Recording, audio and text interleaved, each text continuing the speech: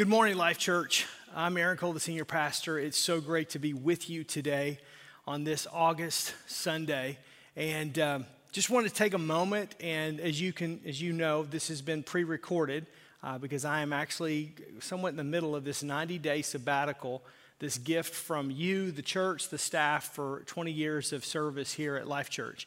And I just want to say thank you. I want to just say thank you for the board and the kindness and the consideration to me and my family for such a generous time to be able just to kind of unplug, kind of go off the grid, and just kind of replenish and refresh myself, my soul, family. Again, Tammy and I are so grateful for you. As a church body, just want to say thanks for being here today and for just being faithful to the house of God, for practicing Sabbath, and for just honoring God with your time, your talent, and your treasure. You have no idea how much that means to us and how blessed we are. And to the staff for an amazing job and just kind of shouldering a lot of responsibility, especially Ryan Coggins, our executive pastor, during this time. I'm just so grateful. And I just wanted to take this weekend, this day, and just kind of share a message with you that I believe will be encouraging to you wherever you are. And this is one of those messages that's somewhat timeless because we all deal with what I'm going to talk about today at some point or points along the journey. So if you have your Bibles, I want you to turn with me to the book of Psalms, Psalms chapter 13. It's a psalm that David wrote in the middle of his anguish and frustration. You know, there are times in this journey, I don't care if you're a Christ follower or not, that you just, man, it's just rough. You're just discouraged. You find yourself at a place where you are just really having a rough way to go.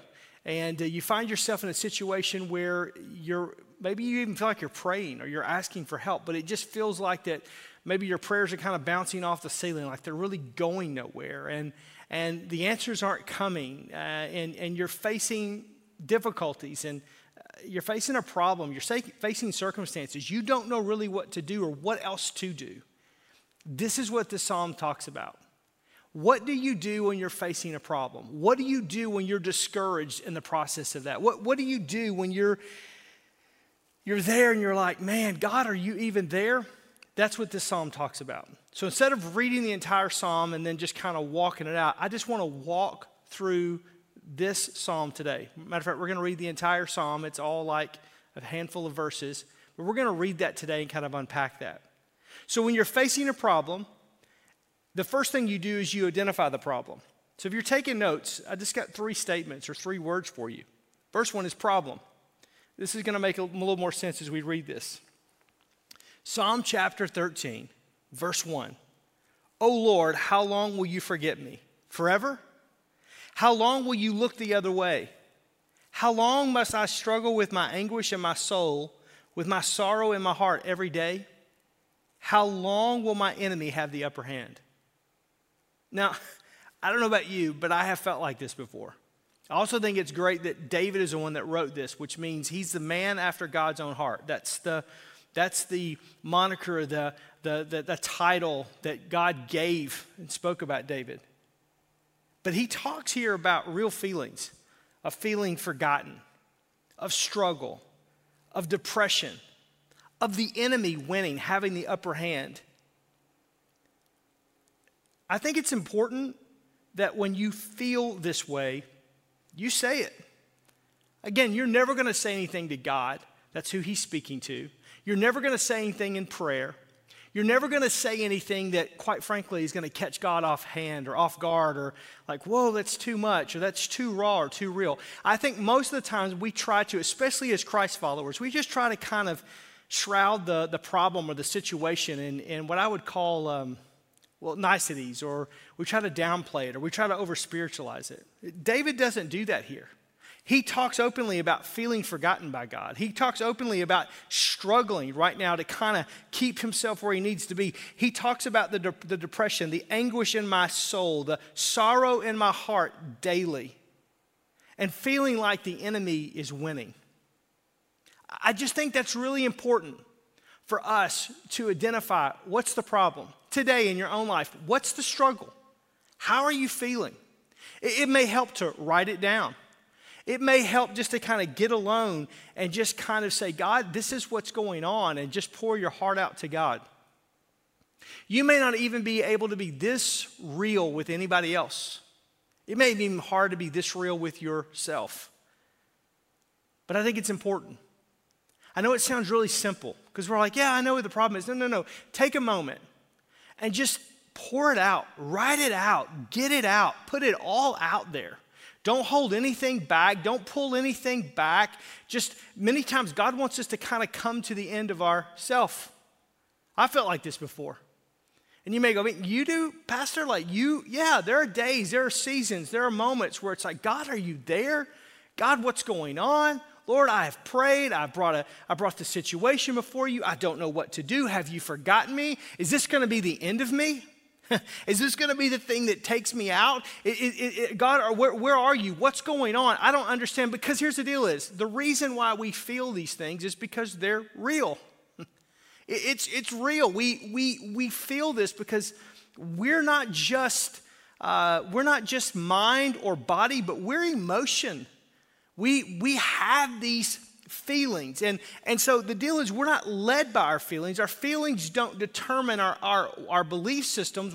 We're deeper than that. We're not that shallow. We're led by faith and not by sight. But we can't negate the fact that we feel like this sometimes. And I think sometimes Christians have a way of just kind of glazing over that and going, well, it's not a big deal. God's got it in control. Yeah, we get all of that.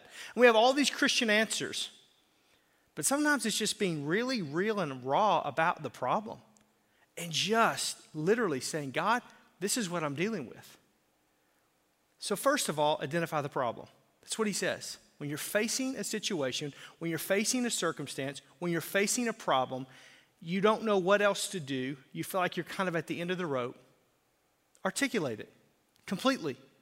Your feelings, even when you're not able to completely articulate your feelings. Do your very best to express what's happening inside of you, what you're feeling, what's going on. The second thing here we see is prayer. The second thing to do after you've exhausted the problem and after you've articulated your feelings and your emotion, then begin to pray. Go to the Lord. Petition the Lord. That's another word I would probably use there. Petition the Lord. But begin to make this a matter of prayer. And pray. Look at verses 3 and 4. Turn and answer me, O Lord my God. Restore the sparkle to my eyes, or I will die. That's pretty heavy. Look at verse 4. Don't let my enemies gloat, saying, quote, we have defeated him. Don't let them rejoice at my downfall. The first thing you see there in prayer is that he's bold. Be bold. Whenever you're going to pray, be bold. Don't hold back. Be bold. Look what he says. Turn and answer me, God. I mean, just think about that statement. You're saying that to the Lord. And some of you, I just don't know and whatever. Again, you're not going to upset the Lord. He knows. He knows your frustration. He knows what's going on. But anytime you're going to pray about something, be bold. Pray bold prayers. God's not off put by bold prayers. Why? Because he feels the desperation. He understands the circumstance. He understands the needs. Are you off put by your earthly children coming to you and asking you boldly for something? Whether they're 6 and they want $1 million and they have no concept of what they're asking for, or whether they're 16 and they're asking for the keys to your new car, and again, they have no idea what they're asking for, or they're 35 and they're in the middle of an adult crisis and they're asking you for something, wisdom, guidance, direction, and they're pouring their heart out. Are you off put by that? No. Do you think less of them? No. Why? Because you were once 6. You were once 16. You were once 35. You face similar things. This is what I love about who Jesus is, who we pray to. That the Bible says we have not a high priest, Jesus, who is not touched with the feelings of our infirmities. He understands. He walked this earth. He lived with the struggles of this earth. And humanity is humanity, whether it's in the 1st century or the 21st century. So whatever it is that you're dealing with, be bold. Don't hold back. Be bold in your petition before the Lord. What are you asking God for? Be bold. Secondly, be honest. Be honest. He says, restore me or I will die. He is very honest. This is bottom line. This is where I'm at. I am honest before you, God. You're going to have to show up. God, I need you to answer. I'm going to die. I am drowning here. I am dying here. I am being overwhelmed here. Lord, show up in this moment. Be honest before the Lord. You know what? He already knows how you feel. He's not off put by that. Matter of fact, when you come before him with boldness and with honesty, you catch his attention. He listens. He leans in. And the third thing that we see that's happening here is don't hold back. He talks about the fear of his enemies gloating over him and rejoicing in his downfall. Now think about who's writing this. Think about who's praying this. David. David's articulated his problems, his depression, his anxiety, his worry, his fear, all of this. He's boldly asking God to turn to his situation. He's being honest to say, God, I feel like that I need you to restore me or I'm going to die. And then he kind of gives us a revealing look into his own heart. I'm concerned that I'm going to fall and my enemies are going to gloat over me. This is going to be it, God. I'm going to go down. I'm going to be done. And again, this is the King of Israel. This is the blood lineage of Jesus. This is the man after God's own heart. And he felt, I'm going down and my enemies are going to ridicule and make fun of me and they're going to overtake me and they're going to rejoice in my downfall. What fear are you facing today? Be honest with God. Lord, I feel like that if you don't show up, I'm going to lose my house. I'm going to have to file bankruptcy. I'm going to have to, Lord, if you don't show up, I'm going to lose my marriage. I don't know what else to do. God, if you don't show up, I feel like I'm going to lose my kids. God, if you don't show up, I feel like this business is over.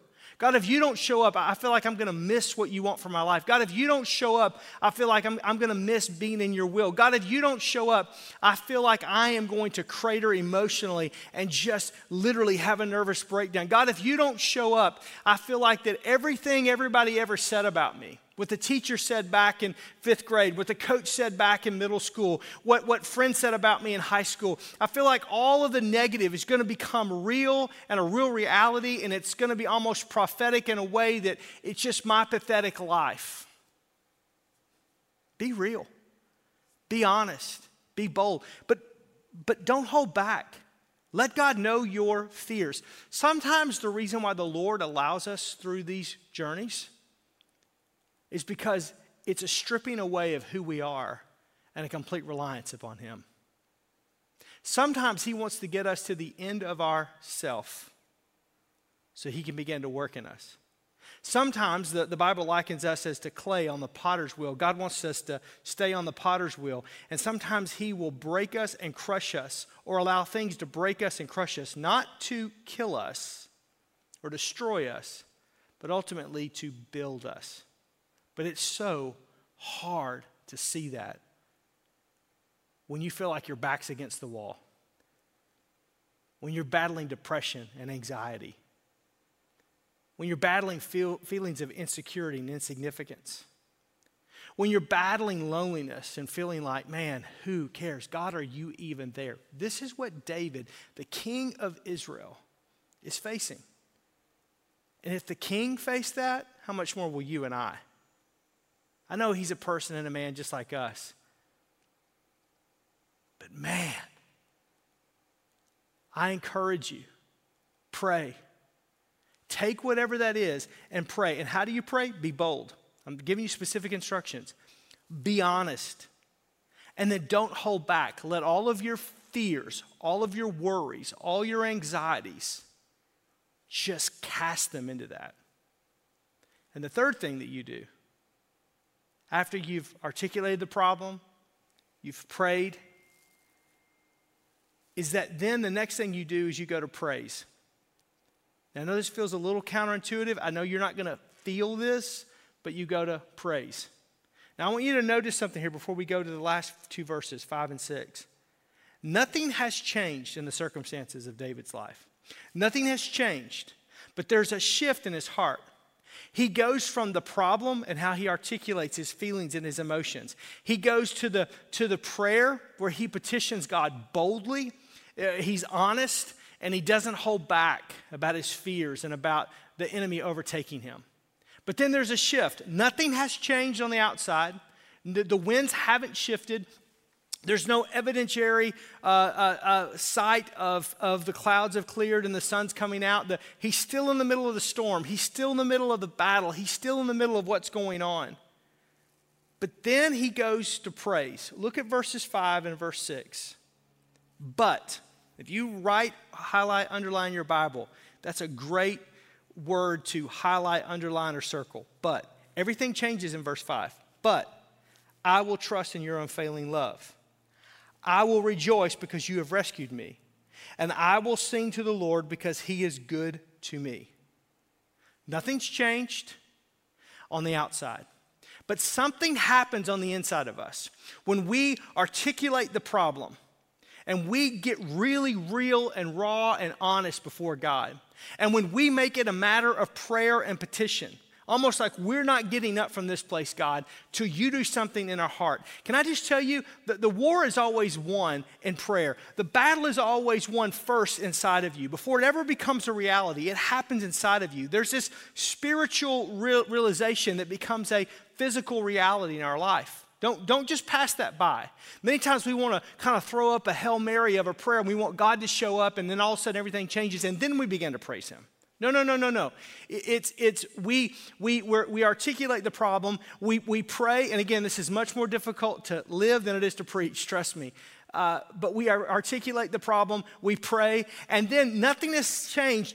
But in our soul, in our spirit, there is a shift because what happens in that moment is we connect. We as humans connect through the person of the Holy Spirit. We connect to God the Father through Jesus Christ the Son, our great high priest. We connect. And all of a sudden, what happens inside of us is there is this change that takes place spiritually. I can't really articulate it. I can't put it like in a test tube. I can't point it. It's just you know when that's happened. You know when you have basically kind of gotten away and you've articulated your problem and you've prayed and you've done all that. And then you sense a shift in your spirit. Nothing's happened externally, but in your spirit. Nothing's happened in your finances, but in your spirit. Nothing's happened in the marriage, but in your spirit. Nothing's happened with your kids, but in your spirit. Nothing's happened at your job, but in your spirit. Nothing's happened about what you're dealing with, but there's this shift in your spirit. There's this thing in your spirit. There is this knower in your spirit that you just go, okay, I have articulated this to the Lord, and I have prayed because he's the only one that can show up. And I sense that heaven has been moved. It's this decision in your heart to choose to praise, even before there's any evidence that the mountain's been moved or the storm has passed or the problem has dissipated or shifted. But look at what he says. I trust in your unfailing love. What's he praising God over? God's unfailing love. Has the Lord ever failed you? Well, let me think. No, I guess he hasn't. So, why would he fail you now? I don't know. I guess he wouldn't. David begins to make these statements that are faith statements. They're not faith statements that are built upon all of a sudden things have shifted and there's an evidence he can point to. It's faith. Remember, faith is always a precursor of evidence in the life of a Christ follower. Faith, according to Hebrews chapter 11, verse 1, faith is a substance of things hoped for, the evidence of things not seen. All of a sudden, David shifts in his heart, in his spirit, and says, you know what? I will trust in your unfailing love.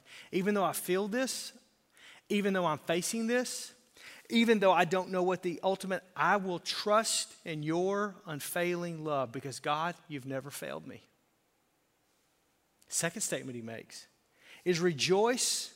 I will choose to rejoice because you have rescued me. Remember where Jesus brought you from? One of the other versions, I think it's the New King James or the NIV, says, I will rejoice because you have saved me. Do you remember where you were before Jesus? Do you remember the moment where you gave your life to Christ and the burdens of your heart rolled away, like it lifted? Like you felt clean for the very first time on the inside. You felt this unexplainable joy and peace that passed all human understanding. Sometimes we get so caught up in going and doing, not bad things necessarily, just life. And then sometimes we do get sucked into sin and we're led away by our own desires and our own flesh, and we kind of get in situations we shouldn't be in. But go back. I think this is a great thing to do. I don't care if you've been saved 2 weeks, 2 months, 2 years, or 20 years. Remember your salvation. Remember where God brought you from. Remember where you were. Remember how you felt. Remember that moment. Don't ever forget that moment.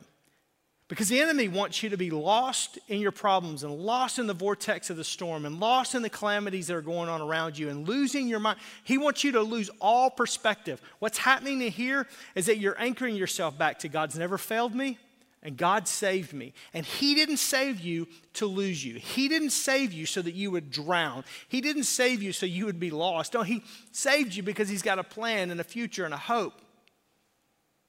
David says, man, I rejoice because you're the one that rescued me. And the third thing he says, I will sing to the Lord because He is good to me. Now think about that. Who sings? When people, think about a sports game. When people are leaving a stadium or an arena, who are the people that are singing and that are loud and that are, it's the winners. The losers aren't. They've kind of got their head dropped and they're kind of griping about this play and that play and whatever. It's the singers. I remember a couple years ago, I was in a Western European country, and there was, as most of these countries, these capital cities, they have these huge town squares, and there's all these restaurants and bars that are all around the city square, and there was a soccer match, or they would call it a football match, but a soccer match, and that was going on, and we came in that evening, probably, I don't know what time it was that evening, but you could hear all across that city square, you could hear the winning team. They were in the bars and in the restaurants, and they were singing their songs, and it was like, and I asked somebody, who was that? And they're like, oh, that's the winning team. They just defeated, and ba-da-da-da-da, and it's a celebration that goes on. I mean, it was like it caught your attention. It kind of drew you in. It was almost like you wanted to go check it out. See, winners sing. Victors sing. Overcomers sing. Losers don't sing. Losers don't. They don't sing. No. People that have overcome, people that are happy, people that are full of joy, people that are full of hope, there's the ones that sings. Not if you go to the first part of the verse, feeling depressed, feeling struggles of anxiety, feeling like the enemy's going to win, feeling like you're losing. You don't feel like singing. But at the end of the chapter, verse 6, he says, I will sing to the Lord. I'm going to declare to everyone, the answer's on the way. I'm going to sing because I have victory. I'm going to sing because my hope is not built in me or my circumstance or my ability to save, but in Him. Man, that's powerful. I'm preaching much better than you're shouting. I know you're not here right now with me, but you kind of get what I'm saying. I just want to remind you today, we all face problems, situations, circumstances, sometimes of our own doing, sometimes not. And we feel discouraged, and we feel depressed, and we feel anxious. And we feel like, man, I don't know what else to do, and I feel like my prayers are going nowhere. What do I do in those moments? Get alone with God and pour out the problem. Don't hold back. And make it a matter of prayer. Be bold. Be honest. Don't hold back about your fears and your anxieties. And you're going to feel a shift in your spirit, and God's going to show up. And when he does, that key word in verse 5, but, that changes everything. Your spirit changes before the circumstances change. Remember that. God's building and growing your faith. And in that moment, you trust in his unfailing love because God's never failed you. You remember your salvation, where he brought you from to where you are today. And you make a choice to sing because you are not a loser, you're a victor. That's the truth. I want to take a moment and I just want to pray for you that God will help you wherever you are today. Would you bow your heads and close your eyes with me? Most gracious Heavenly Father, I thank you for your word. I could say all of these things, but they're just Aaron.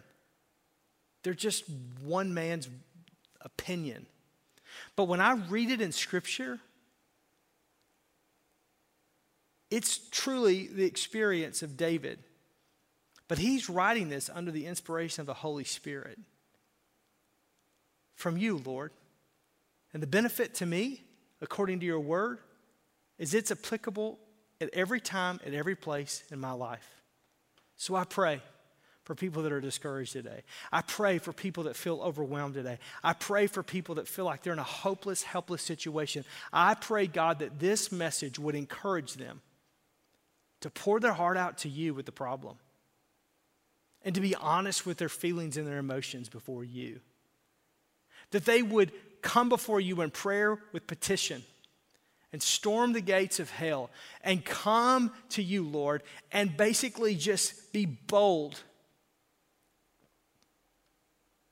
and not hold back and be honest about what's going on.